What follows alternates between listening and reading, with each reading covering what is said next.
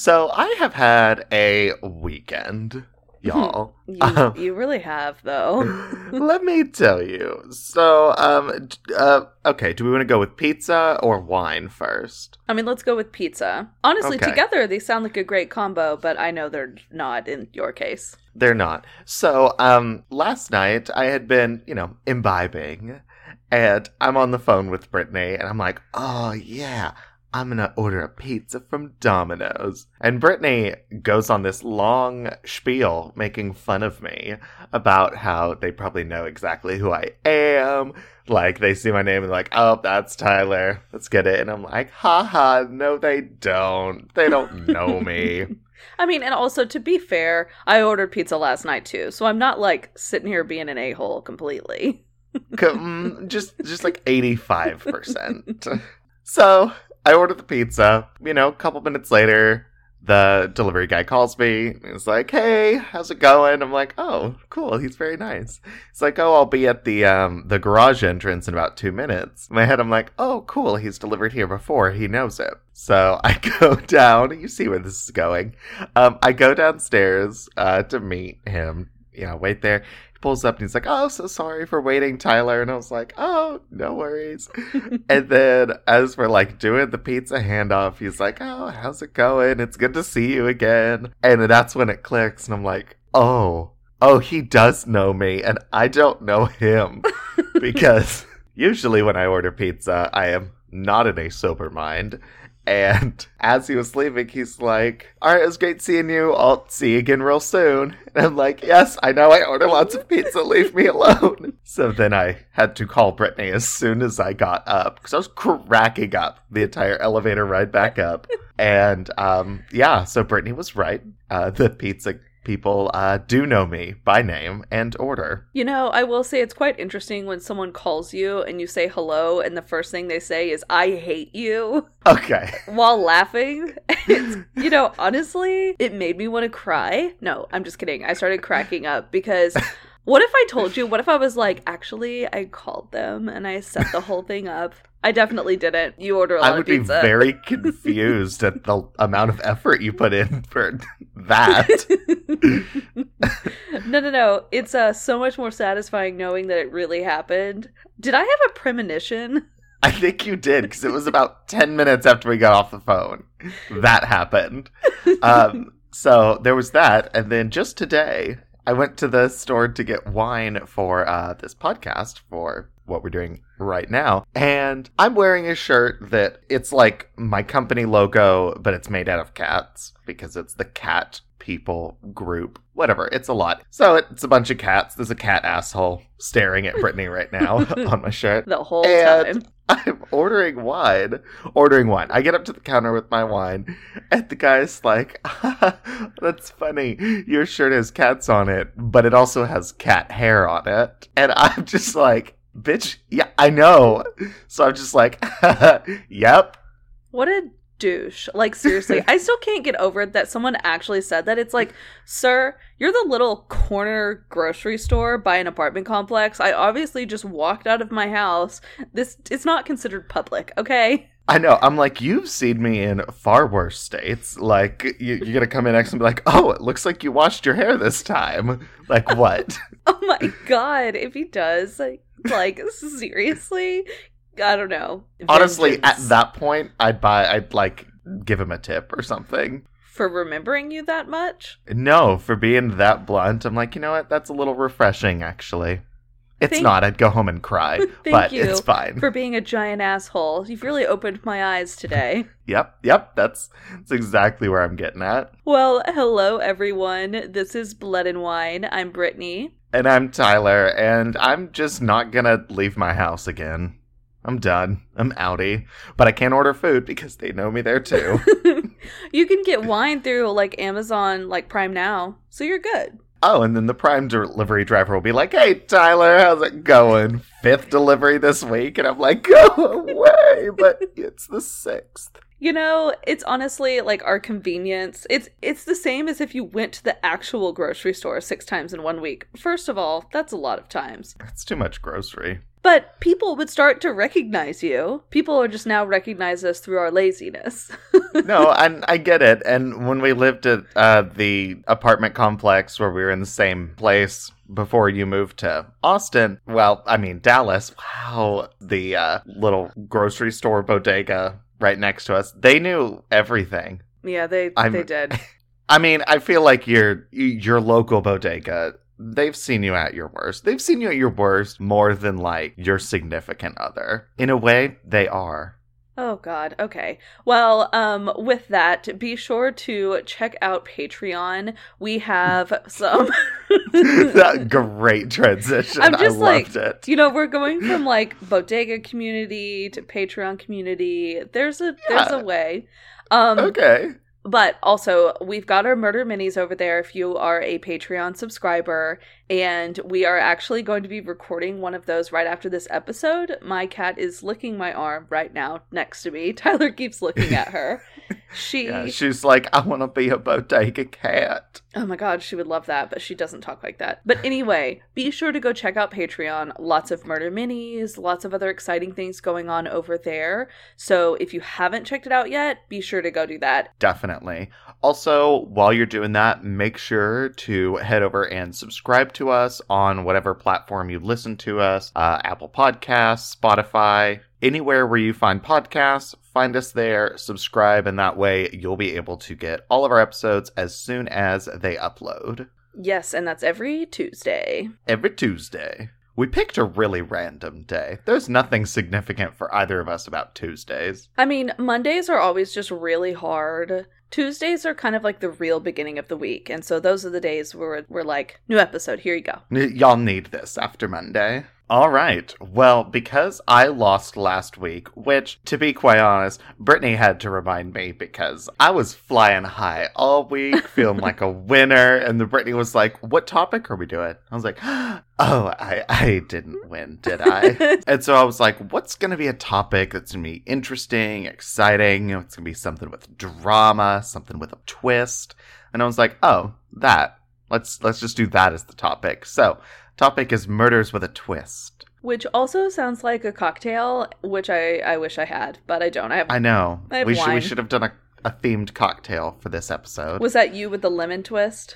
Yeah, that was I was pantomiming twisting.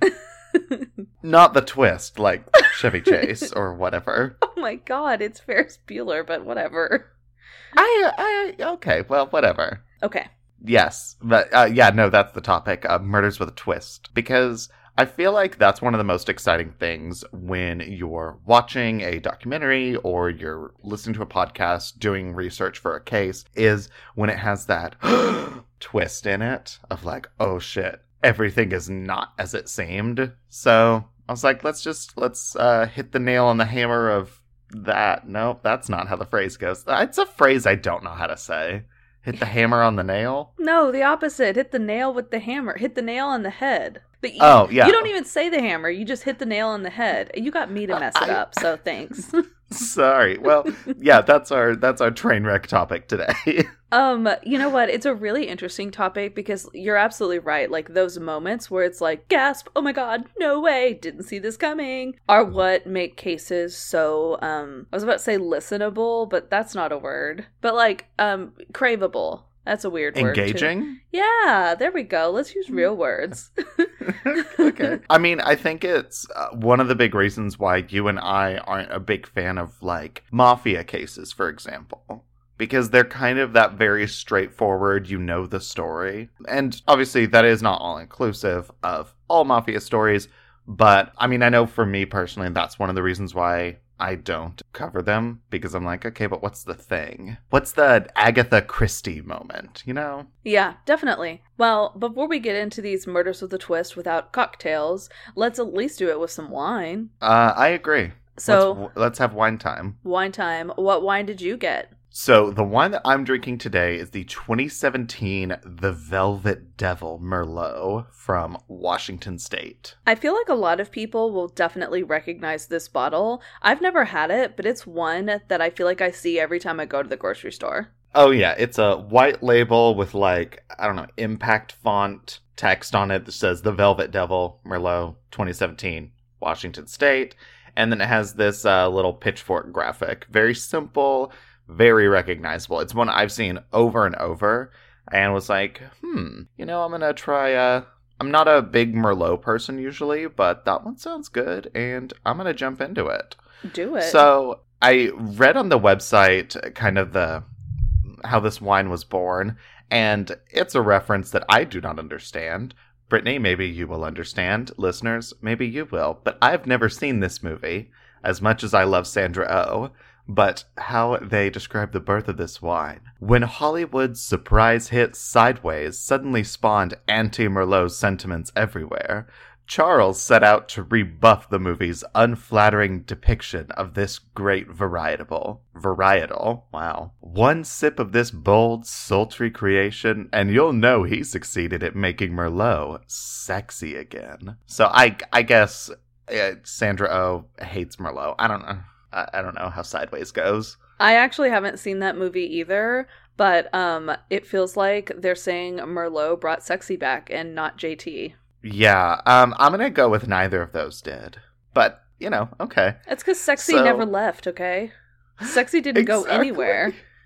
Anyways, so this wine, it is 89% Merlot, 10% Cabernet Sauvignon, and then 1% Malbec. And then the Merlot, it's very smooth, like most Merlots are, and it offers a very pure velvet, deep, and delicious black fruit, cedar, tobacco, and cassis flavors. Sounds good. And then I have to say this line because they wrote it and because it's just that bad. It's so good that it appears the devil made me do it. And I'm like, okay, all right, The Crucible. We all read that in high school. You're not special. But in reading all those, I was like, okay, cool. Let's see what real people think. 1% Malbec is really interesting, and I wonder what such a small amount does. Like, obviously it does something because they put it in there, but 1% just seems like such a tiny amount. And it's not like Malbec is a super, concentrated flavor that 1% could, really balance out the X and the Y. Right. So, yeah, I don't know either. But as I do, I like to read reviews from regular folk to see what we think about the wine. I'm calling myself regular. It's fine. We're pretty normal folk. Yeah.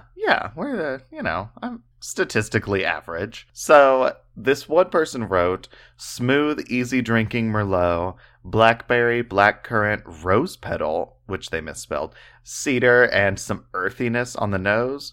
Dark fruit continues to the palate with rich tobacco and cassis. Light to medium tannins don't really enhance or devalue, which is, they put, rather strange. It's not going to blow up your wine budget, and it's a fun wine to break out on the patio midweek. So I'm like, okay, cool, all right. I love that. And then same. I'm like, okay, it's like just a great drinking wine. I love red wines that are referred to as a patio wine because normally you do not think of a red wine as something that you're going to casually drink while you're sitting outside in the sun. And we're not saying this is 100-degree patio weather because that's not patio weather either. Patio weather is in the 60s, 70s, low 80s when it's just that perfect time to be outside. And normally you think white wine or rosé, but I like it when they're like, no, this red wine is totally patio wine. Yeah. It's wine for you to sit at the kind of frosted glass and metal table that literally everyone's parents have and, chat with your friends about life. Yes. The other review I found, this person said it was dark ink color, long legs, full body, notes of sweet berries. If this wine was a woman, it would be Beyonce. And then they rated it 3 stars, so I'm judging them.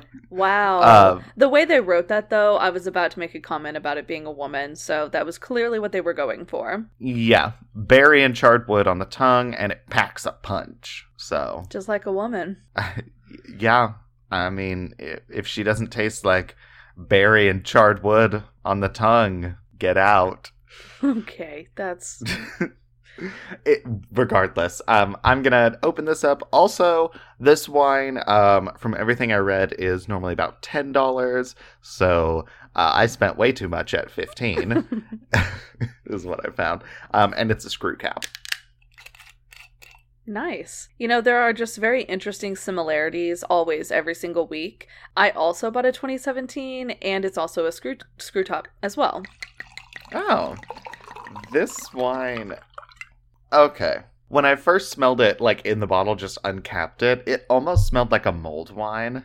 Like I was getting like cinnamon and clove, and I was like, what the fuck? No, in the glass though, none of that. Well, you filled it up too much for the aromas to actually dance around in that glass, but... Listen, I'm gonna drink my wine like I drink my wine. And that is all I could ever ask of you. Drink wine like you drink wine. You do you. Yeah, it smells like a Merlot. I'm gonna let it breathe while you tell me what wine you're drinking today. So mine was one where the bottle, like, absolutely called to me. It's just really pretty. Oh. You know how I love my pretty wines. This is the 2017 Red du Rhône Vinteux. And Vinteux, it's Ventaux. And it's a wine-growing AOC in the southeastern region of the Rhône wine region of France. Lots of regions of France there in that sentence. Yeah. This is where wines are produced along the lower slopes of the Ventoux mountain. Red and rosé wines from this AOC are made from Grenache, Syrah, Cinsault, Mourvèdre, and Carignan. With a maximum of like 30% of that last one. And then other varietals which may be used to a maximum of 20%. So it sounds like they've got some very specific wine math rules going on with what varietals you can use in this area. But this wine in particular has very expressive fruit. It's balanced and very fresh with a great price. It was only $9 at Total Wine. There are aromas of ripe black and red fruit that dominate, and then there's some notes of licorice and soft spices. It's medium-bodied with a spicy finish, dry, bold, and very smooth. And if you're wondering what to eat it with, what to eat while you drink this, it pairs well with veal, pork, and cheeses. So it's a very French wine, for sure. Yeah, that sounds very French. And it's got like a bottle, like a Pinot Noir or like a Chardonnay. You know how the bottle is a little bit fatter and... rounder, yeah. Yeah. So it's also a screw top, though. Smells like wine.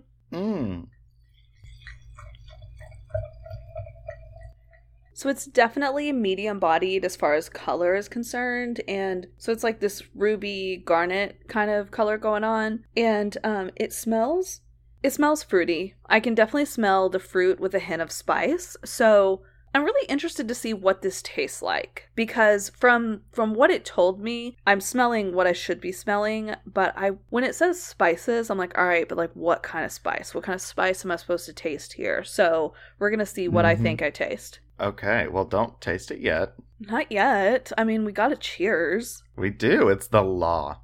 Cheers. Cheers. Mine absolutely is dominated by the fruit. I'm getting tiny hints of licorice, but I'm really not getting any of these spices. Like even baking spices, they're not really there for me. This is a very decent, it's a red blend. I mean, to be totally honest, it tastes like a red blend. Red blends, at least the ones I try, are generally a little bit heavier on the fruit side. They're good with anything. They're a very good universal wine. So this is a fantastic one if you know someone who likes red wine, but you don't really know what one. I think this would be a safe choice. Knowing, well, people can be picky with wine, so take that advice as you see fit. But this is a good average drinking wine. It's definitely not one of my favorite French wines that I've ever had, but I have never had anything from this Ventoux region, and so I wanted to give it a try. If you like Pinot Noirs and Merlots and wines that are more fruit forward, you're gonna absolutely love this wine. And again, like I said, the soft spices, I'm not really getting that. There's no tobacco, pepper, there's no dirt, which is why it's not one of my favorites, but it's also because it doesn't have any of like that Cab Franc in it. That's not what's in this region. It's a lot of those lighter varietals like the Grenache and the Syrah and the Cinsault. I recommend this for those who like your medium, like light to medium bodied reds. Definitely give this one a try. Okay. Mine is a very interesting Merlot. How so? Honestly, the first flavors of it hitting the tongue, I'm not a fan of. It's just, to me, I wouldn't say harsh, because Merlots aren't harsh, and it's not. It's, I don't know. It has, like, I don't know, a harsh quality to it, but is very, like, smooth and rounded. It's very interesting when it first hits your tongue. But then once it sits there and you swallow it, the aftertaste, what I'm getting after the, like, post-swallow, what does my mouth taste like afterwards? Yeah. Is like cinnamon candy. Like, Ew. I ate a hot tamale a minute ago, or something like that. And it's not bad. It works. It's definitely it'd be a great porch wine. It's not my favorite, but mostly because it's very velvety, very smooth. And while that's a hallmark of Merlots, it's also one of the reasons why I'm not a huge fan of Merlots. It's just not a texture and flavor combo that I'm a huge fan of, but it's not something that turns me off. So this one, not bad. I would give it a solid B-. B-. Yeah, I think I totally give it. This one I'd probably give a B+. Okay. Actually, no, I would give it a B. We're just going to go straight middle of the road, B. It's above average. It's okay. You know what? But if you can graduate with 3.0, kudos. Kudos. Faux show. So, okay. We've talked about our topic. We have our wines. Our glasses are filled. Tyler, tell me about your case. Okay, so before I get into my case, I have to talk to you about something that is totally unrelated to both my case and everything we're talking about right now. Okay, so just like the ultimate tangent. The ultimate tangent, and I got to this tangent because one of my wine descriptors was talking about it being like black and inky, and I was like, oh my god, I have to talk to Brittany about the Black Eyed Kids. What? Oh, yeah, I've heard about that case. So it's, as many listeners, and Brittany, as y'all know, the paranormal, the supernatural stuff, I'm like, okay. Not a big fan, don't believe in most of it. Doesn't pass my scientific method of things. But I was driving with my friend, and she was like, oh, I have to show you this part about the Black Eyed Kids. And so we listened to a chunk of the And This Is Why We Drink podcast. She's a huge fan of them. They're amazing. And they were going over just like the Black Eyed Kids and what they are. And it's just these like children that are like 9 or however old children are with just these solid black eyes. And they'll like appear at your door or at your car window, and they'll just be fucking weird, and they have to be invited in, and they give you this like feeling of terror. Anyways, they had like a viewer write-in story thing that someone sent them an email about their experience with the Black Eyed Kids. A viewer, really? And okay, a listener, not a viewer. Regardless, this guy is telling the story about how he was introduced to this girl when they were in high school. They started dating in college, or right after college. They like moved in together. And, you know, he was like computer science major at University of Texas, did all these things, was at this point like 24. And then he's in the bathroom, he hears a knock at the door, his girlfriend goes to answer, and he's in the bathroom, he's like just filled with sudden terror. And he's like scared shitless. He can just hear his girlfriend, I think at this point fiance, I don't know, talking to someone at the door, and he like looks out and like rushes out of the bathroom, and it's these 2 black-eyed kids, and she let them in because they were like, oh, can we use the phone or something? And so she let them in, and apparently once you invite them inside, that's when shit goes crazy. So they both like pass out, and then they wake up the next day like in bed or something, and they're just super depressed, and that goes on for like months. They wind up going to the doctor, and they both are diagnosed with cancer. And then he wakes up in high school. What? Like, none of that had happened yet. And he, like, reached out to the friend that, you know, had introduced him and his girlfriend, but he hadn't yet. And he was like, how do you know her? Like, that's weird. I haven't introduced y'all yet. He talks to this girl, and it's crazy. He is like, I know I sound crazy, but I also know that Like today, I still remember all of the like computer science and coding shit that I learned when I was in college. And so that's how I know this wasn't just a dream. And he even like coded something in his high school class that his teacher didn't even understand how it worked. It was like because he had the computer science degree and it was this crazy algorithm or something. I don't understand coding. But long story short, he like does reconnect with this girl and their friends, and this time around she just seems like she's depressed and stuff, and then he finally gets her to tell him like, what's wrong, and she's just like, oh, I just have this feeling that I'm gonna die. And he's like, what from? And she's like, cancer. I don't know. It was a crazy story. What? I just reset it probably very poorly, but I still don't believe in supernatural stuff because I'm like, what if it was just some weird ass kids with contacts, or like, I don't know, they had dark brown eyes and you're just being an asshole, being like, black-eyed kids, and they're like, that's not fair. I have brown eyes. What's really creepy about it is the time thing, how he wakes up back in high school and knows all of this college course material and like knows advanced coding. That's the shit that freaked me out. Yeah, that's pretty crazy. And also, every time you say black-eyed kids, I definitely picture the Black Eyed Peas because oh my god. So when before she introduced the topic, she was like, we were in the car and she says, okay, so have you heard of the Black-Eyed Kids? And I was convinced she was about to say the Black-Eyed Peas. I'd be like, yes, me and everyone else who was alive in 2009. Have you ever heard of the Black-Eyed Peas? I'm like, I got a feeling about what? No. Yes. So, that completely unrelated story, but I just had to tell you all. Okay, so that's not connected to your case at all. You just had to wanted to shoehorn that one in. This was the time. I just really needed to shoehorn that one in. Okay. So. I still also can't stop looking at the freaking cat butt on your shirt. I hate it. Well, sorry. It's just staring at me in the eyes. It's what cat butts do.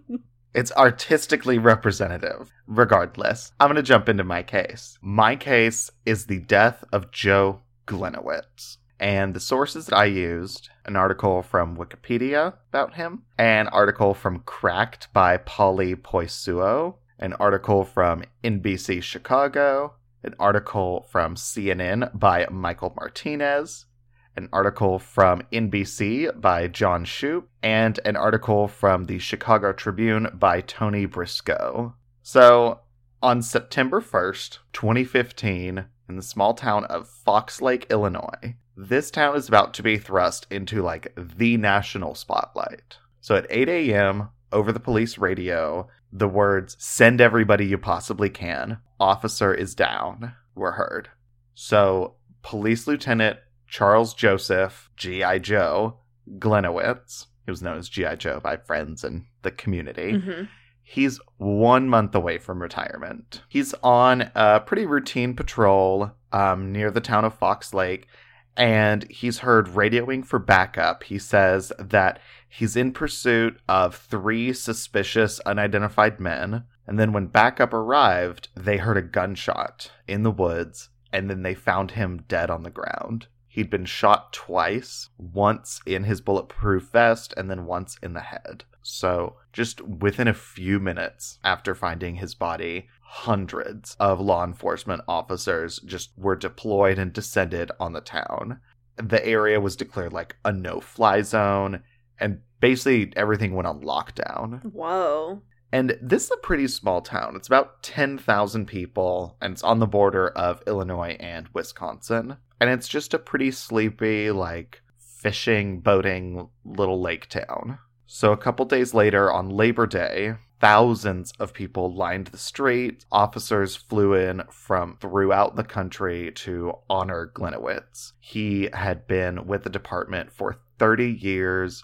He was a military veteran, and everyone knew him as G.I. Joe. And the arrangements for his funeral, there was an 18-mile long procession. There was a helicopter flyover, a rifle volley, People tied ribbons to their trees. There were signs throughout the city that were like posted in his honor, candlelight vigils. I mean, everything. This community was devastated. So Gliniewicz, he was a U.S. Army veteran, and he joined the police department in Fox Lake all the way back in 1985. And at the time of his death, he was a lieutenant and, again, was 1 month away from retiring.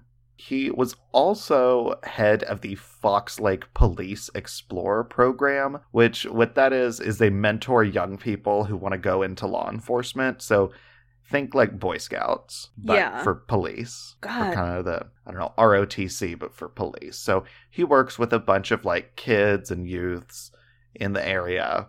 And they know him as just, oh, that's Officer G.I. Joe. He's done so much. Like, his career has spanned so many different people's lives. Like, he knows so many people. He was involved in a lot of things, started this. I can see why so many people came to his service. Me too. But after his death, things kind of started to unravel. Yeah, I mean, we still don't even know who did this. Like, who? I'm wondering, like, who shot him, and did they ever get caught? Because what the hell is going on? Well, this one is not a typical straightforward murder, because, again, everything was not what it seems, especially when his personnel file came to light. Would you say there was a twist? I would say there was definitely a twist. So, Gliniewicz, he was known to have some problems with alcohol. He'd previously been found passed out drunk in his car, like, while it was idling with his foot on the pedal. Oh. And he'd been warned multiple times by his, like, bosses and stuff for either showing up to work drunk or not showing up to work at all. So he was kind of given some warnings. People were like, dude, Joe, the fuck? But, again, it's like, okay, like, lots of people have issues with alcohol. Like, what does that mean? There's so much more in his personnel file. It was a 270 or 266 page personnel file, which, let me tell you, as I've never worked for like a government or city, so I know they document a lot of things, but as someone who has worked in HR, oh my god, you need a whole filing cabinet for this one person, for their one file. And that's even a lot, even though he's worked in the force for 30 years? I would think so. 270 pages? It's the book. I don't even know if my personnel file has anything other than like my W-2. I guess that's a fair point. This is like the story of his life in file format. Oh, God. And just all of the HR professionals perked up when hearing that. We like files. Anyways, there's so much more. In 2003, so 12 years before his death, there was a federal lawsuit against the town and the police, and it accused Gliniewicz of pressuring a female department employee who was under his command to perform oral sex on him 5 separate times in the year 2000. No. This woman, she worked under his supervision on the Explorer program, you know, the one with the kids. Oh my god, even worse. Yeah, so the two of them helped run, like, training camps for teens. So she later resigned from the Explorer program, and she reported the sexual misconduct. And the suit alleged that the police chief at the time told her that, yeah, Gliniewicz admitted to the conduct, and the police chief recommended sexual addiction counseling for him and a 30-day suspension. Which, look, sex addiction is absolutely a thing. It is something many people struggle with. When you're sexually harassing your colleague, and that's different. That's a different level. You can have many addictions, and the second they start impeding and harassing others, that's when it's like, your addiction's not an excuse anymore. So the fact that the police chief's like, oh, yeah, we're gonna get him some counseling. It's like, okay, or what if he got fired and, you know, got his counseling, got better? That's awesome. But her livelihood and comfortability of being at work, of working with people, should not be affected because he needs help. Right, and this also sounds like a case of not believing women, which drives me fucking crazy because believe women. Yeah. and give someone actual due punishment, not a slap on the wrist. Like, okay, so he gets a 30-day suspension and has to go to counseling.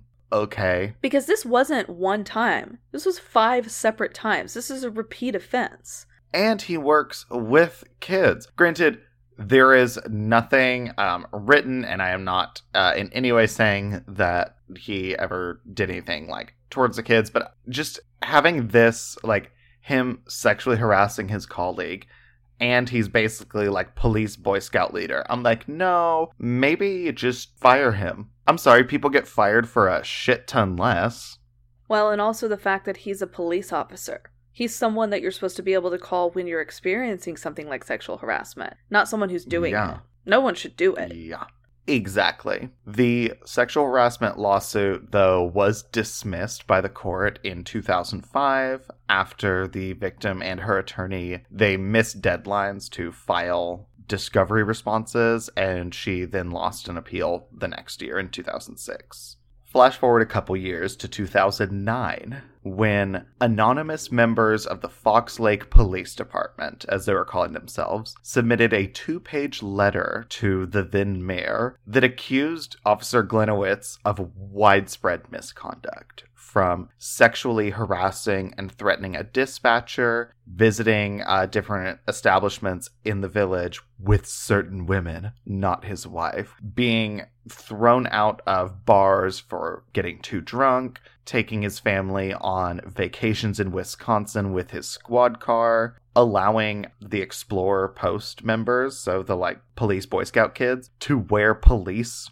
garments. He was accused of groping a woman's breasts at a department Christmas party. Jesus. And then getting a tattoo while on duty using a free certificate that was donated to the police department. This guy sounds like a nightmare. Like, he sounds like a fucking nightmare. And it's also so interesting that clearly a lot of this stuff was known. I mean, this wasn't all hidden away private information. He was doing a lot of this in public, and yet still everyone shows up and, like, he has all these supporters after he dies. It's just a very... Well, and to be fair, most of this stuff was not known by the actual community. To the community, he was this 30-year veteran officer who was killed on duty. But, I mean, all of this stuff was just in his personnel file. Right. That letter that they wrote to the then mayor was filed into his personnel file, and then that was it. So things really started to unravel for Glenowitz when he got a new boss in March of 2014. So the town hired Anne Marin, and she was like there to oversee basically the city government and city expenditure, all of these things. And in Glenowitz's mind, she is now the enemy. And she also has no fucking idea he sees her as the enemy. She's like, doing my job. Right. Oh, hey, Joe. And he's in his mind seething and being like, fuck you, Anne. She has no idea. Jesus. Because one of the things she gets in her job, she's like, okay, we're going to oversee everything. And she wanted to get an accounting and an inventory of all of the different departments, and including the Explorer Post program. So little police kids, Boy Scouts. She was like, oh yeah, let's just see the numbers on it, make sure everything's in check, all the money is where it's supposed to be. And the money was not where it was supposed to be. I mean, I saw that one coming. Yeah. Glenowitz had spent tens of thousands of dollars of the Explorer Post funds on himself. He spent it on his mortgage, different health clubs, access to porn, Jesus. Travel, Starbucks, a bunch of shit. He was just basically using it like it was his own bank account. Yeah, he was using it for anything and everything, apparently. And he texted, like, he knew he was fucked because he was texting his wife and his son, who at this point was like an adult. He was basically panicking that Marin was looking into these things. But did, like, his family know that he was stealing that money? I mean... Oh, yeah, they all knew. They were all in on it. Okay, because they were obviously reaping the benefits of that as well. Oh, 100%. So, about a month after his death, that's when these texts were discovered, because he had erased all of them on his phone before his death. And so the FBI, when they were looking into this, they found all the text messages, 6,500 pages of text messages. That's like 6 Harry Potter and the Order of the Phoenix worth of texts. It's a lot. I don't even think I've ever sent that many texts. His thumbs must have been just bulked. But it is text he considered retiring from the force as a way to get out of this and not be investigated. In text that he sent to his son, DJ, he was complaining about his new boss. He wrote, "She hates me. If she gets a hold of the old checking account, I'm pretty well fucked." His son responded with, "Hopefully she decides to get a couple of drinks in her and she gets a DUI.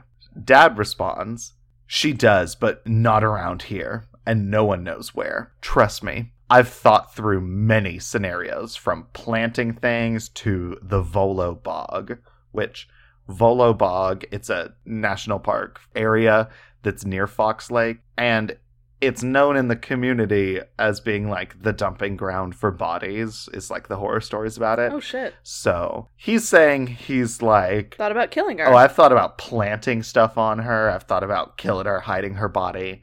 Oh, yeah. And the day he died, Anne Marin was in the midst of doing this audit, and she had asked Glenowitz to give her the financial records for the Explorer program and an inventory of all its equipment. And he'd been giving her the runaround and like, "Oh, yeah, I'll get that to you." Like, "Oh, yeah." And she told him that by 2 p.m. that day, she wanted that. Like, that's the deadline. Yeah, like, dude, I'm tired of your dicking around. I know you are, like, keeping something from me, otherwise you'd turn this shit over, so put it at my desk. She's, like, putting her foot down. And so the deadline was 2 p.m. the day of his death. And he had even taken things one step further to try to cover everything up. And he was going to have her killed. Oh, God. He reached out to a high-ranking gang member to put a hit out on her and to plant evidence on her. And the gang member was like, "Dude, no. I'm not gonna do that. I'm not gonna be a part of this. That's fucked up." He is one of those really nasty, bad cops. Yeah. Like, he is why some people have trouble trusting the police. Yeah. And this is shit that is all coming out, all coming to light in the couple months after his death. Yeah. So after, I mean, the entire nation looked at this and seen a slain police officer and been like, "Oh my God, he was a hero in the community." Then all this shit starts coming out. And again, thankfully, the gang member was like, "Dude, no. I'm not gonna do that." So the hit on her was never like really put out.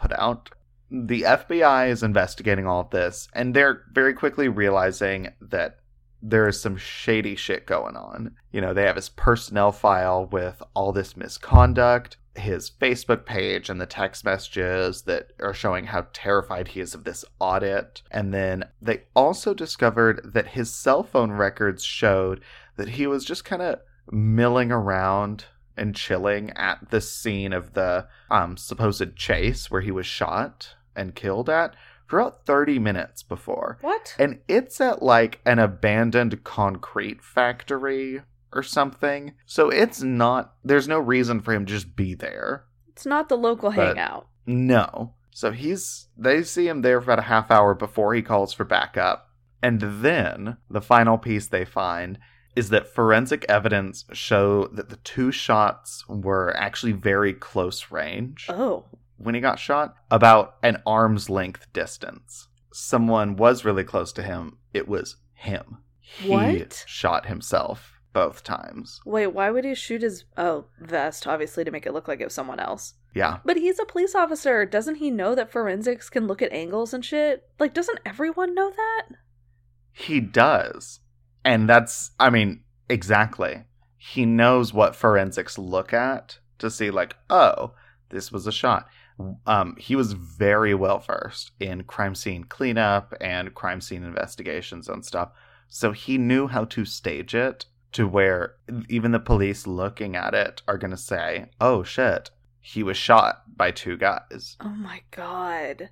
Yeah. So there had been rumors and speculation that Gliniewicz had committed suicide even at his funeral, but it would be weeks before the authorities acknowledged that, yeah, he'd shot himself with his own gun, and he carefully staged his suicide to make it look like a homicide to cover up all the criminal shit that he'd been doing behind the scenes that was about to come out. Well, so he wasn't succeeding in hiding it, though, because it all came out. Yeah, but it all came out after his death. So he was hiding it from coming out while he was still alive. Exactly. Basically, he knew his time was up as far as, like, oh, okay, something's about to come out. Oh, because of the kids and the money. That he was just like, well, I don't want to be here to see it happen. Well, that, or part of me is thinking that he thought, with it being a small town, that there was a good chance that if they're investigating the police officer who got killed by these criminals, that they're not going to focus on the audit or put energy and time into that. That maybe his death would just supersede all these other things and they wouldn't continue. Mm-hmm. I don't believe that, because I feel like Anne was about business and she was going to get her answers one way or another. Oh, you damn right. But it's just so fucked up. There were interviews I've read about people that had been targeted by the police as suspects in murdering him. And there was one man who, because I think the description he gave was like 2 white guys and a black guy. So, super descriptive. Mm-hmm. And there was an interview they had with one guy who was homeless and was spending the night, I think like at a friend's place or somewhere. And the police kicked down his door the next day, like guns in his face, bring him in. And the only reason he had an alibi that would stick with it is he had like a receipt in his pocket from a bakery or something on the day and time of the murder that showed he wasn't there. So he got really lucky with having actually have been somewhere that could document his time. Yeah. Think of how many times during the day when you're somewhere by yourself and there would be no way to prove whether you were there or not. Oh, yeah. Think of how many times you're like, oh, I'm gonna, I don't know, drive to whatever. Or, I don't know, you're gonna go to Target to go shopping for a couple hours. You don't wind up buying anything. Oh, well, that's just 2 hours that no one knows where you were or whatever. Yep. So that is the case of what was originally thought to be the murder of, and wound up really being the suicide of Joe Gliniewicz. What an interesting, because normally I feel like it's the opposite, where a case will look like a suicide and they will find out it's a murder. I feel like the murder to suicide is definitely less likely to actually happen.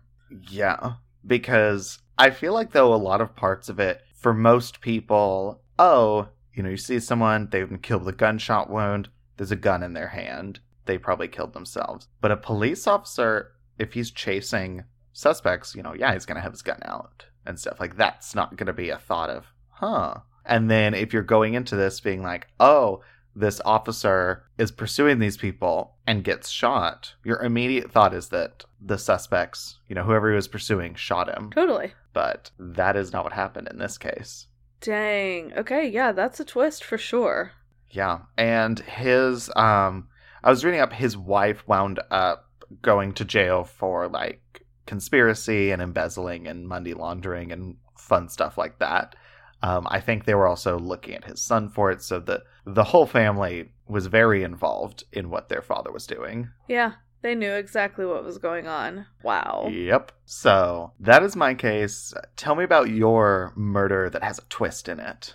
So mine is the murders of Tibor Voss and Alice Adams. And the sources I used, I watched a show on Investigation Discovery called Do Not Disturb Hotel Horrors. This was their season 1, episode 3 episode titled Hell at Heathrow.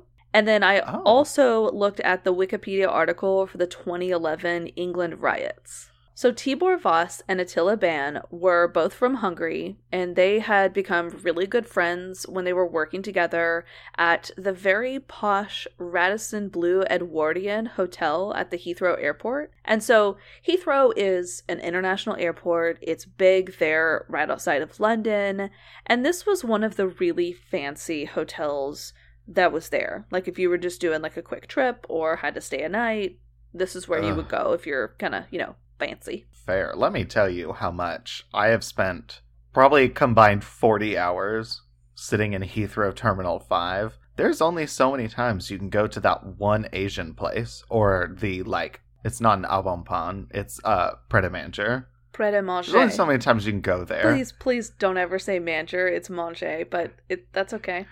Pret-a-Manger. It's French. Pret-a-Manger. Okay, well, I'm just saying. Fuck Heathrow Terminal 5. So Tibor was an aspiring musician and photographer, and he grew up with his mom and sister, and his father had passed away when he was a child. Tibor was also someone who loved to travel, and he really wanted to see the world. And so this was a lot of what landed him in London. Attila was his manager, and Attila was one of those people that was very driven by wanting to succeed. He grew up as a gay man in Hungary, and so he had endured a lot of suffering. His childhood was very difficult, and his stepfather beat him and his mother. And he knew that he was gay by the time he was 17, but he couldn't really express it because his family and society would just completely turn on him. So not long after he graduated with a degree in hotel management, he landed a job at the Radisson Blue Edwardian, and he moved up really quickly in the rankings. He was really good at what he did, and eventually he was the front desk manager. In January 2011, he was even named Employee of the Year for all the work that he did in 2010. He was extremely appreciated by his employer, and so they actually provided him with a nice free flat that was really coveted by a lot of the employees, and it was right behind the hotel. And so he lived in his own apartment from the hotel free of charge because he just was so impressive. And they had like this available room, and they were like, you know who deserves that room? Attila. Damn.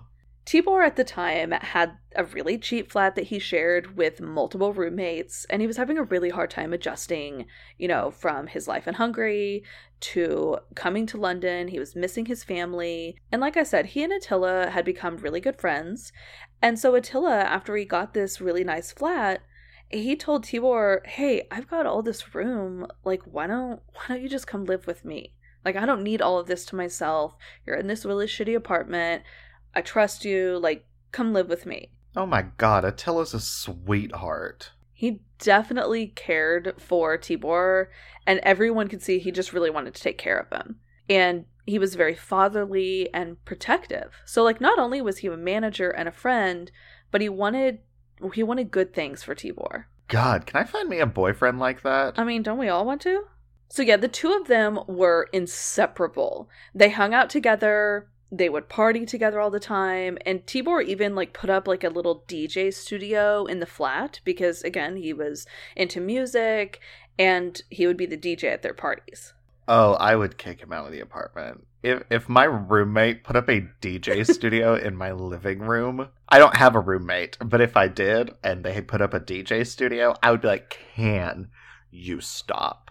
I don't even like when I have the TV against one of my bedroom walls and roommates watch TV, which is a totally normal thing to do. Can't get mad at roommates for not having to go to bed as early and having the TV on quiet, but oh my god. This is why we don't have roommates. Noise. It's exactly why. Anywho. So Attila and Tibor, they're getting along really, really well, and they got along for months. But then things started to feel a little bit strained. Attila felt that Tibor was just taking advantage of his kindness, and he was giving him nothing in return. Tibor, he, at this time, is starting to get a little bit more homesick, and he was wondering if staying in the hotel business was really what he wanted to do, or if that he maybe should go back to school. He loved London, but he also wanted to go back to Hungary, and he applied to college in Budapest. He's just trying to figure out what's going to be the best for the trajectory of my life. Yeah.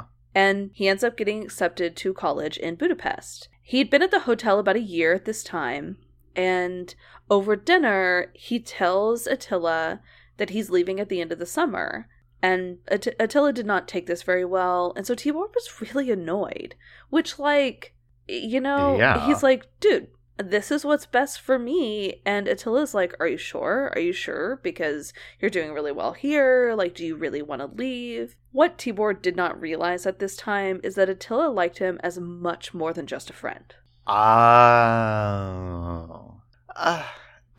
Even if Attila liked him more, you know, more than just being a friend, okay, say you're in love with him, he's gonna go, like, do better things. Like, you know, get an education, do all this shit. It's like, yeah, it's sad, but if your friend or even person you love is going to go better themselves, and you're actually angry at that, like, fuck, look at yourself. Yeah, you should always support people if they are wanting to better themselves. Exactly like you were saying. Like, if you find yourself wanting to prevent someone from doing something that'd be good for them, maybe double check what your thoughts are, because that's not quite right. And being upset, being angry, totally understand. That's your friend, that's this person you really like, totally get it.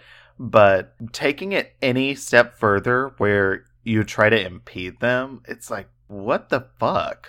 Yeah. And then in July 2011, just a few weeks before Tibor was planning to leave, he meets Alice Adams when she started at the front desk at the hotel. So Alice grew up in the UK, and she was also a musician and a very talented singer. And so she and Tibor hit it off really well, like straight off the bat. But Alice had a boyfriend, and this guy was her high school sweetheart. He lived somewhere else, and so things were a little bit strained. Like, he was off going to school, and she was still in London. And Alice also really loved to travel.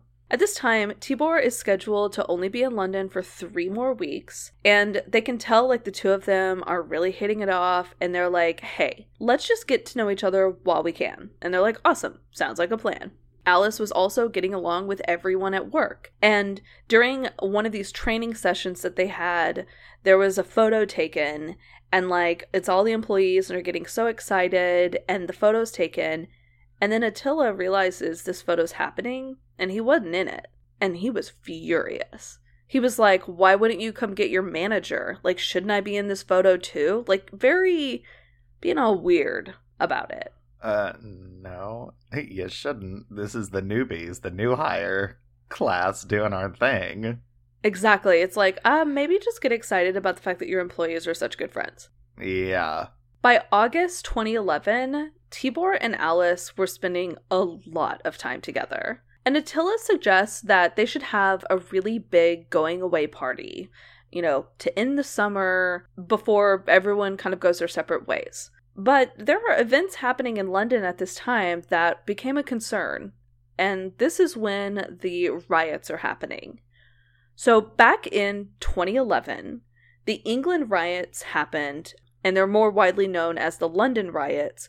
And it was a series of riots, let me say riots one more fucking time, between the 6th and the 11th of August there in 2011. And this was when thousands of people rioted in cities and towns across England. So there was a ton of looting, arson, and mass deployment of police, and it resulted in the death of 5 people. So what happened, there were some protests that started in Trottingham, London, following the death of Mark Dugan. He was a local man who was shot by the police, and he died on August 4th. And then there were several violent clashes with the police that ensued after this, along with the destruction of a lot of police vehicles, a double-decker bus, and many homes and businesses. So this was something that was gaining rapid attention of the media. People were afraid to be outside. It was all over the news. Just literally picture one of those like apocalyptic type movies where there are like riots in the streets and looting and fires, and that's what this was. Shit. So while there's looting and murder going on in the streets of London, only 2 other people can join this party because people can't even really get around town. But inside the safe flat where Tibor and Attila live, So Alice and these 2 other employees are there, and they're able to have a good time because they're safe, and the chaos that's going on in London is quickly forgotten, and they start having their goodbye party. Attila decides to take the party to the next level, and then he brings out some poppers. And so poppers are like an inhalant drug, and they take... I know what poppers are. Okay, well... I'm gay. I didn't know what poppers were, okay? It's a VCR cleaner. Or VHS cleaner. Oh. It was saying it was like some nitra something or other that I was like, that's a thing I don't know. It's labeled as video cleaner. But also, so hold on. They're at the going away party and he pulls out poppers? Yeah. Why? Okay.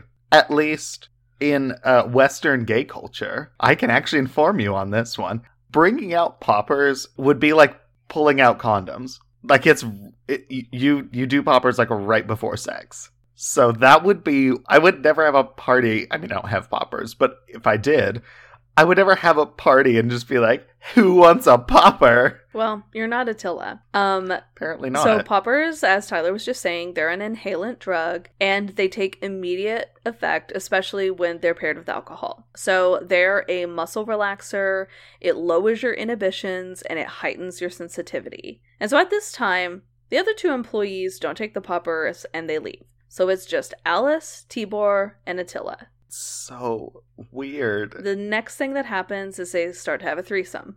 So, yeah, Attila brought them out for exactly why you thought he did. Okay, that makes more sense. Because it also lasts, like, a couple minutes. I mean, he has a lot of them, so they're just doing them, like, back to back. So they're all 3, like, laying in the bed, and Alice then all of a sudden decides to call her boyfriend because, oh yeah, by the way, she still has this boyfriend. And she's, like, talking to her boyfriend. Clearly, she's not sober. And she tells him that she still has her clothes on and that she's going to sleep on Attila's couch. And she's very high at this point. Very high, very drunk. And so then she also starts sending her boyfriend texts. And then she even tells him that she's in bed with Attila. The next morning, August 10th, Tibor, Alice, and Attila don't show up for work at the hotel for their 3 p.m. shift. This is the 5th day of these deadly political riots. So their employer immediately calls the police because this was completely out of character for all 3 of them. They don't know what's going on. They don't know if they got caught up in something. And so police come to the flat and there was no answer. And so they forced the door open. When they opened the door, they saw an absolute bloodbath. Alice was in the living room covered in 22 stab wounds with a pillow covering her face. So what's very obvious is that whoever did this to Alice wanted her completely obliterated. You don't need to stab someone 22 times to kill them. No. There's blood surrounding her, as well as the bloody knife. And then there's a bloody pair of male boxer shorts and a t-shirt in a pile next to her body. Bloody drag marks lead police to the bedroom, where they find Tibor's body placed in a very deliberate pose. He's laying on his back, his knees are bent, and his hands are, like, to the side or, like, on his legs, and his legs are open, and he's naked. So it's a very deliberate sexual pose. He has 2 stab wounds, one of them directly to his heart, and there was no real sign of a struggle. Alice only had 1 defensive wound on her hand, which was really unusual, because when you think about someone being stabbed 22 times, it's really rare that, like, a hand or an arm or something's not going to get in the way of that attack and be a defensive wound.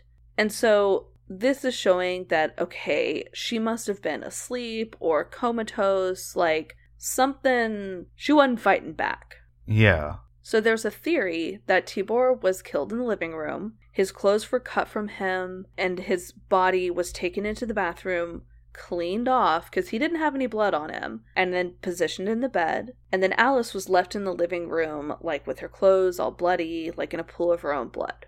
But Attila was nowhere to be found.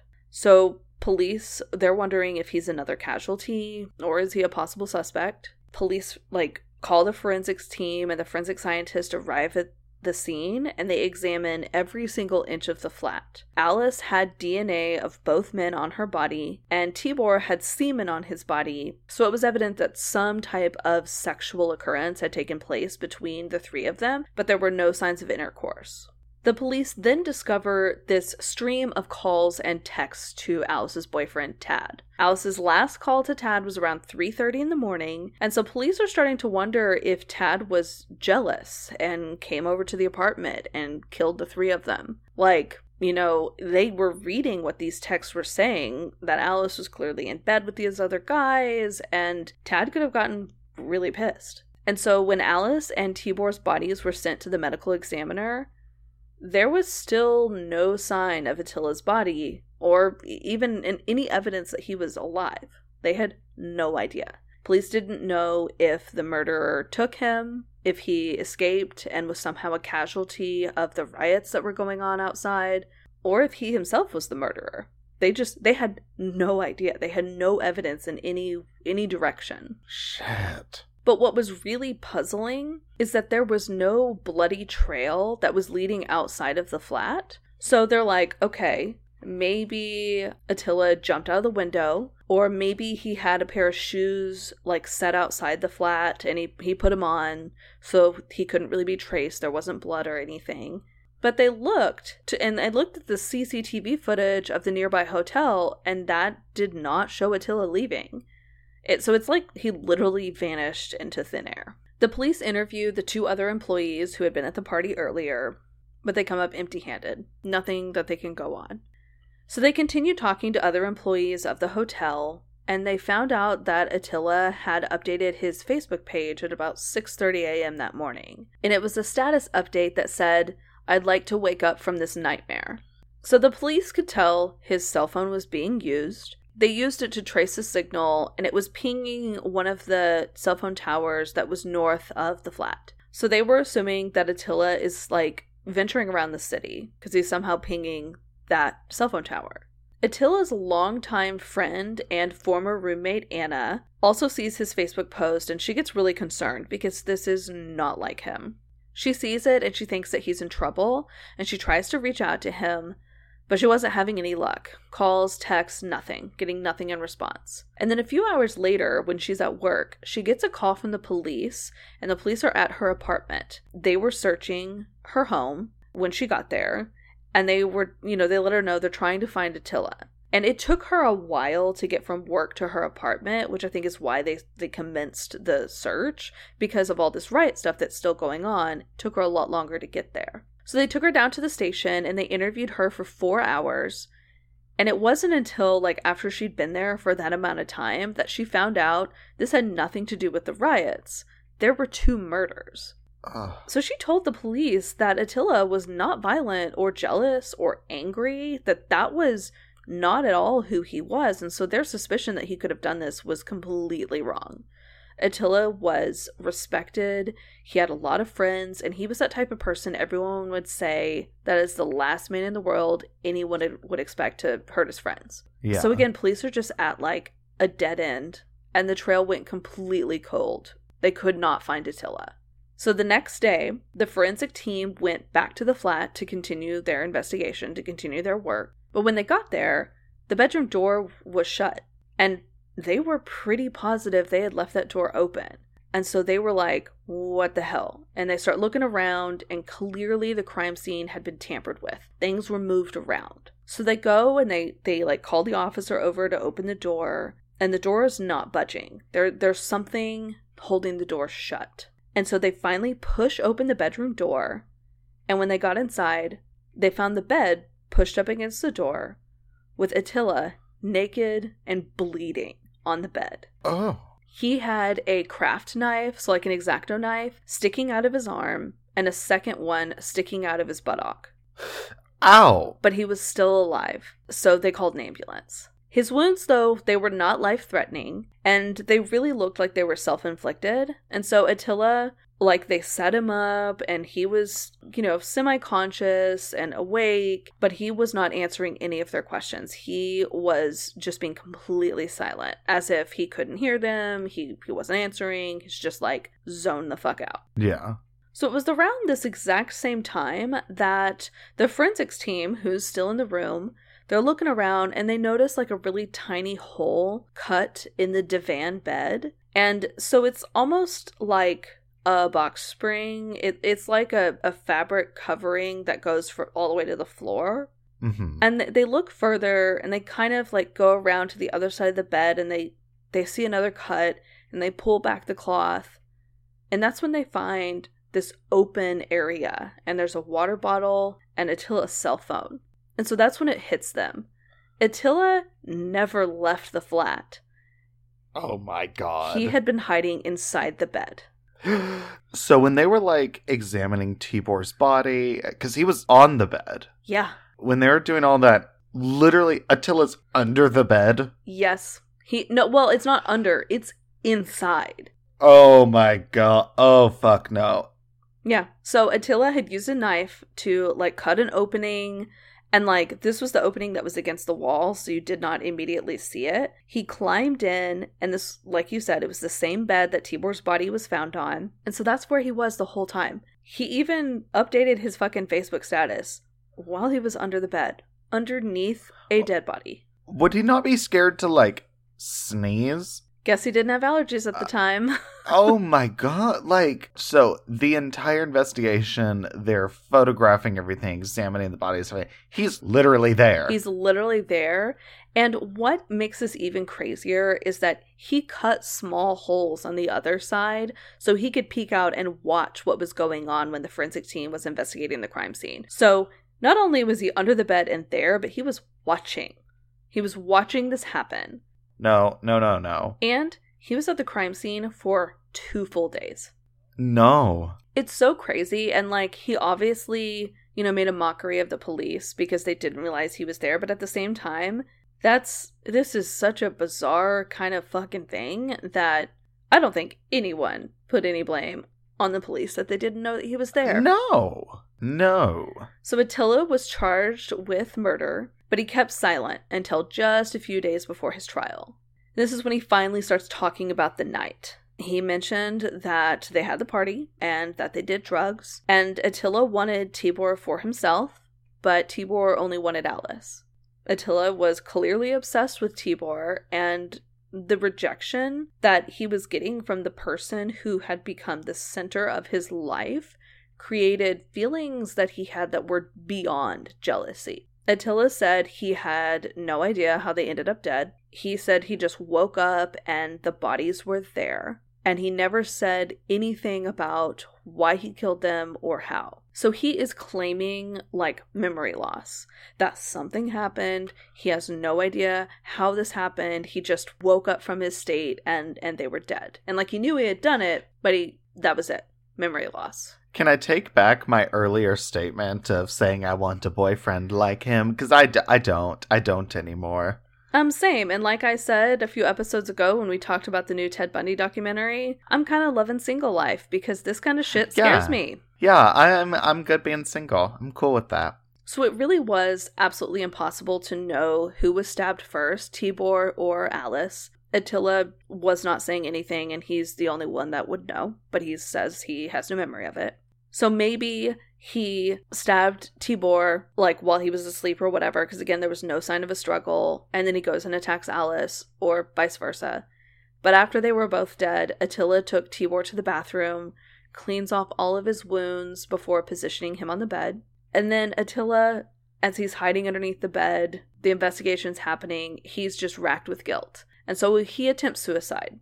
And apparently he tried multiple different ways, like he slashed his wrists and like just all of these things, but nothing panned out.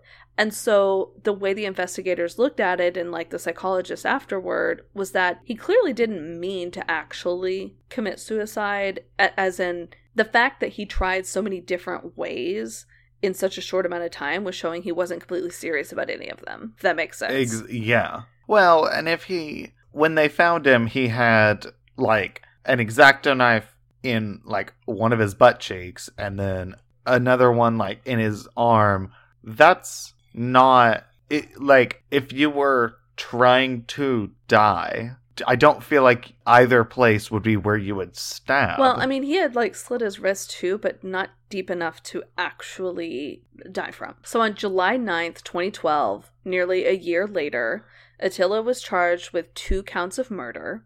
And during the trial, he asked the jury for forgiveness, saying that Tibor was his whole reason for living. But the jury did not accept his bouts of memory loss. They were like, no, sorry, dude. You do remember some things, like he made that post on Facebook that showed, he, like, some type of guilt, and he remembered to grab a water bottle to take with him while he was hiding inside the bed. And so the jury was like, no, that's really inconsistent with someone not remembering the crime itself. Like, you had too much prep that you did afterwards, so not gonna believe that you have bouts of memory loss, because how convenient would that be if the memory loss you have are the events that everyone wants to know, but everything else you remember. Well, and it would be one thing if he hadn't hid, or if he had woken up and been the one to call police or something, then sure, you can argue that he didn't know what happened or whatever. Right. But yeah, the preparation that he went into, and no,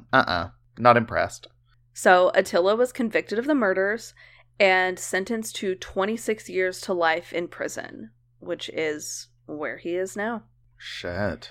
And one thing that I could not say earlier, because it would have definitely given too much away, but I also saw this case on an episode of Vengeance Killer Coworkers, which is on HLN. It's a show that recently premiered, like, in January, and it's all these different stories about, like, coworkers killing coworkers, and it's fucking interesting. But I was like, it was when I was watching one of my Forensic Files marathons when I was in a hotel, and then an episode of Killer Coworkers came on, and I'm like, all right, I mean, it's not like there's anything else on, and I watched it, and it was this case, and I was like, are you fucking kidding me? He hid in the bed?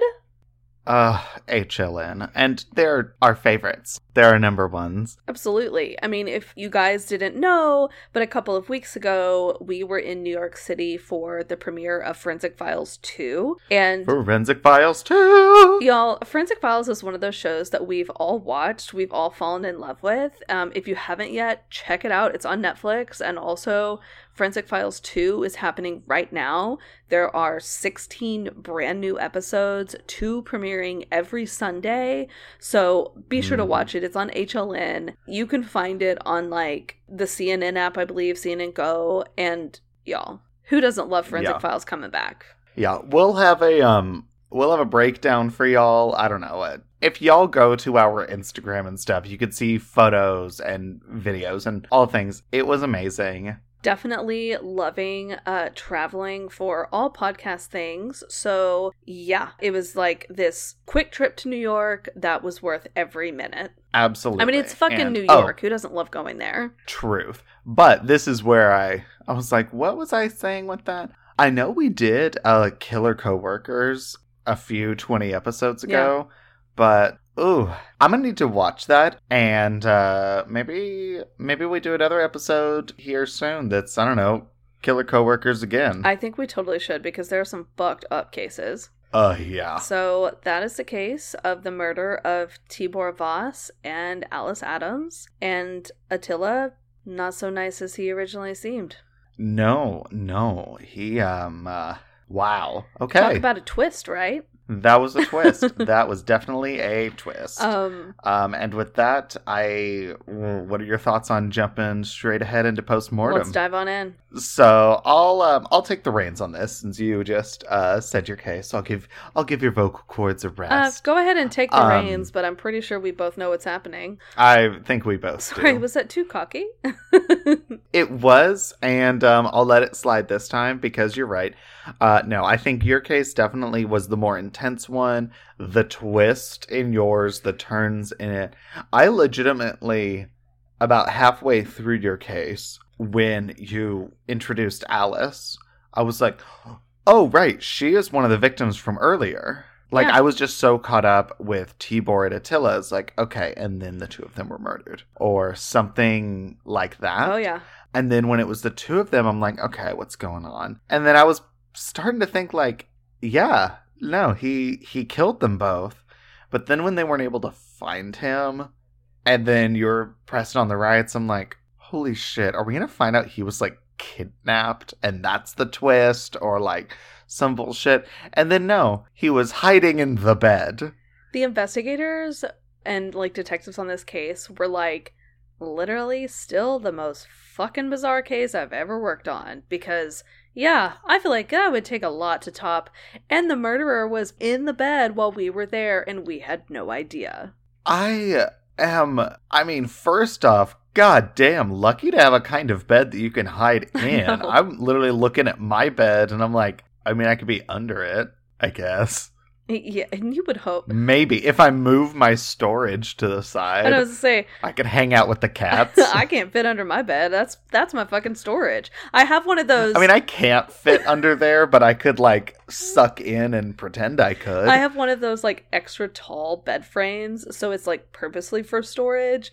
But even then, like, it's literally the only storage I have in this place, so. And my case, I think, definitely was intense. It was. Had a very big twist. I mean, the whole plot of it was a twist. Well, and the fact that it's literally, like I was saying, the opposite, where a lot of the times it's suicide, or looks like a suicide, but it's a murder. Yours looked like a fucking murder, but it was a suicide. And that is a flip and a twist that is extremely uncommon. And then also the fact that this police officer that was being celebrated for being such an honorable person was a scumbag.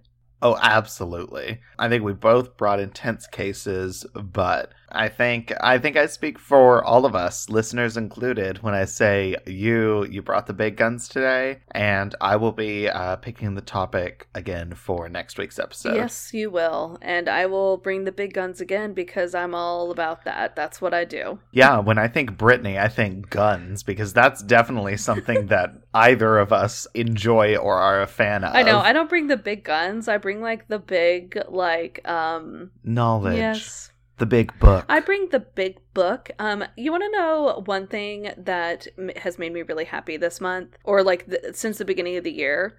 I'm reading a lot again. Like, I have literally already read like 12 books this year. That's ridiculous. But it is. No, it's not. It's fantastic. It's it's awesome. It's ridiculous in a I'm jealous and also how kind of way. Well, I honestly stopped watching a shit ton of TV when I come home from work. I come home, I do the things that I have to do during the evening to prepare for the next day. I make dinner, and then instead of sitting on the couch and turning on the TV, I grab a book. And it's the same type of entertainment and like excitement, but it's just through reading. And honestly, I'm just gonna say my imagination so much better than all the TV shows. And I think everyone can say that, because your imagination when you're reading a book can put so many different things together, and you can make something. Like, obviously, as you guys know, I love Stephen King. I've been reading a lot of his books, and a lot of his books do not translate well to screen, but they translate really well in your head. And so it's like, I don't need to see Hollywood put this together, because I've already put it together in my mind, and it's fucking great. No, that's fair. And honestly, the only book to movie adaptation I can think of that really captured that magic and that wow factor is, and I did say magic, is the first Harry Potter, and like the set design and stuff. Yeah. I still think the castle and shit I had in my mind is awesome, but that is one that I'm like, okay, y'all went there. But no, it's so true. For so many other things, if I read the book first, especially if it's any kind of like pull yourself out of reality for a second, like a horror or a fantasy or a science fiction or something, seeing it on screen is amazing and awesome, and you get to relive all those things again. But there's such a huge part of you that's like, that's when it looks like okay. Yeah. But I think that's awesome. The thing that has filled me with joy the past couple months since I found it. Y'all know I'm not a huge TV person, but I am telling you, and I don't know if I've said it before, but I will say it again. If you have not watched The Good Place, end the podcast right now. I know there's 3 minutes left. End it right now and go start The Good Place. You don't so finish good. it now. You can finish it Finish out our and then watch podcast The Good Place. and then go watch The Good Place. So good. Oh my god, it is so enjoyable. Oh my god, it's amazing. The season finale was a little bit ago. I haven't seen it yet, so no spoilers. There are no spoilers here, but if you want to watch an engaging and smart, funny show that just is so fucking good, y'all, The Good Place. It is one of the best TV shows I have seen in the last 5-10 years. It's so good. Y'all have to watch it. That's all I'm going to say. It's on Netflix. I think the last season's on Hulu right now. So go fly, my monkeys. Well, and Kristen Bell is just so amazing in everything that she does. And, like, they recently had, like, the bringing back of Veronica Mars, which I know a lot of people love Veronica Mars, and I'm still, like, backtracking because I never watched that growing up. But she is just phenomenal. I fell in love with The Good Place a few years ago. I'm still finishing the last season, and it's like I'm taking it slow because I'm sad to see it go. That's fair. So it's one, though, that I finished the series finale and immediately went on Netflix like the next day or 2 days later and started rewatching. And I don't do that's that not with TV shows. You. But it's so fucking good, y'all. So if you haven't watched The Good Place, you have to watch it. That's my my happy moment of the week, of the year, probably decade, maybe. But thank y'all so much for tuning in, for listening to this. I hope y'all enjoyed this episode. If you did, make sure to rate and review us on Apple Podcasts. Give us those 5 stars. Let us know what you love. We love hearing from y'all, reading what you write, and yeah. You know, I will say, if you say that's one of your favorite things of the decade, that's a fucking bold statement considering it's the first year of the decade. So kudos to you. You already know what's up. Oh, fuck. Yeah. You know what? I'm going to stand by it. Stand by it. I'll ask you in 10 years if it's still the truth. Okay. But also be sure to like and follow us. We are on Instagram, Facebook, and Twitter. You can hop on over, have a conversation with us, check out all of the wines that we have an easy place to look to see what the topic of all of our episodes are. Just be sure you're following us on social media. And with that, this is Blood and Wine signing off. XOXO. Bye, you guys. Bye.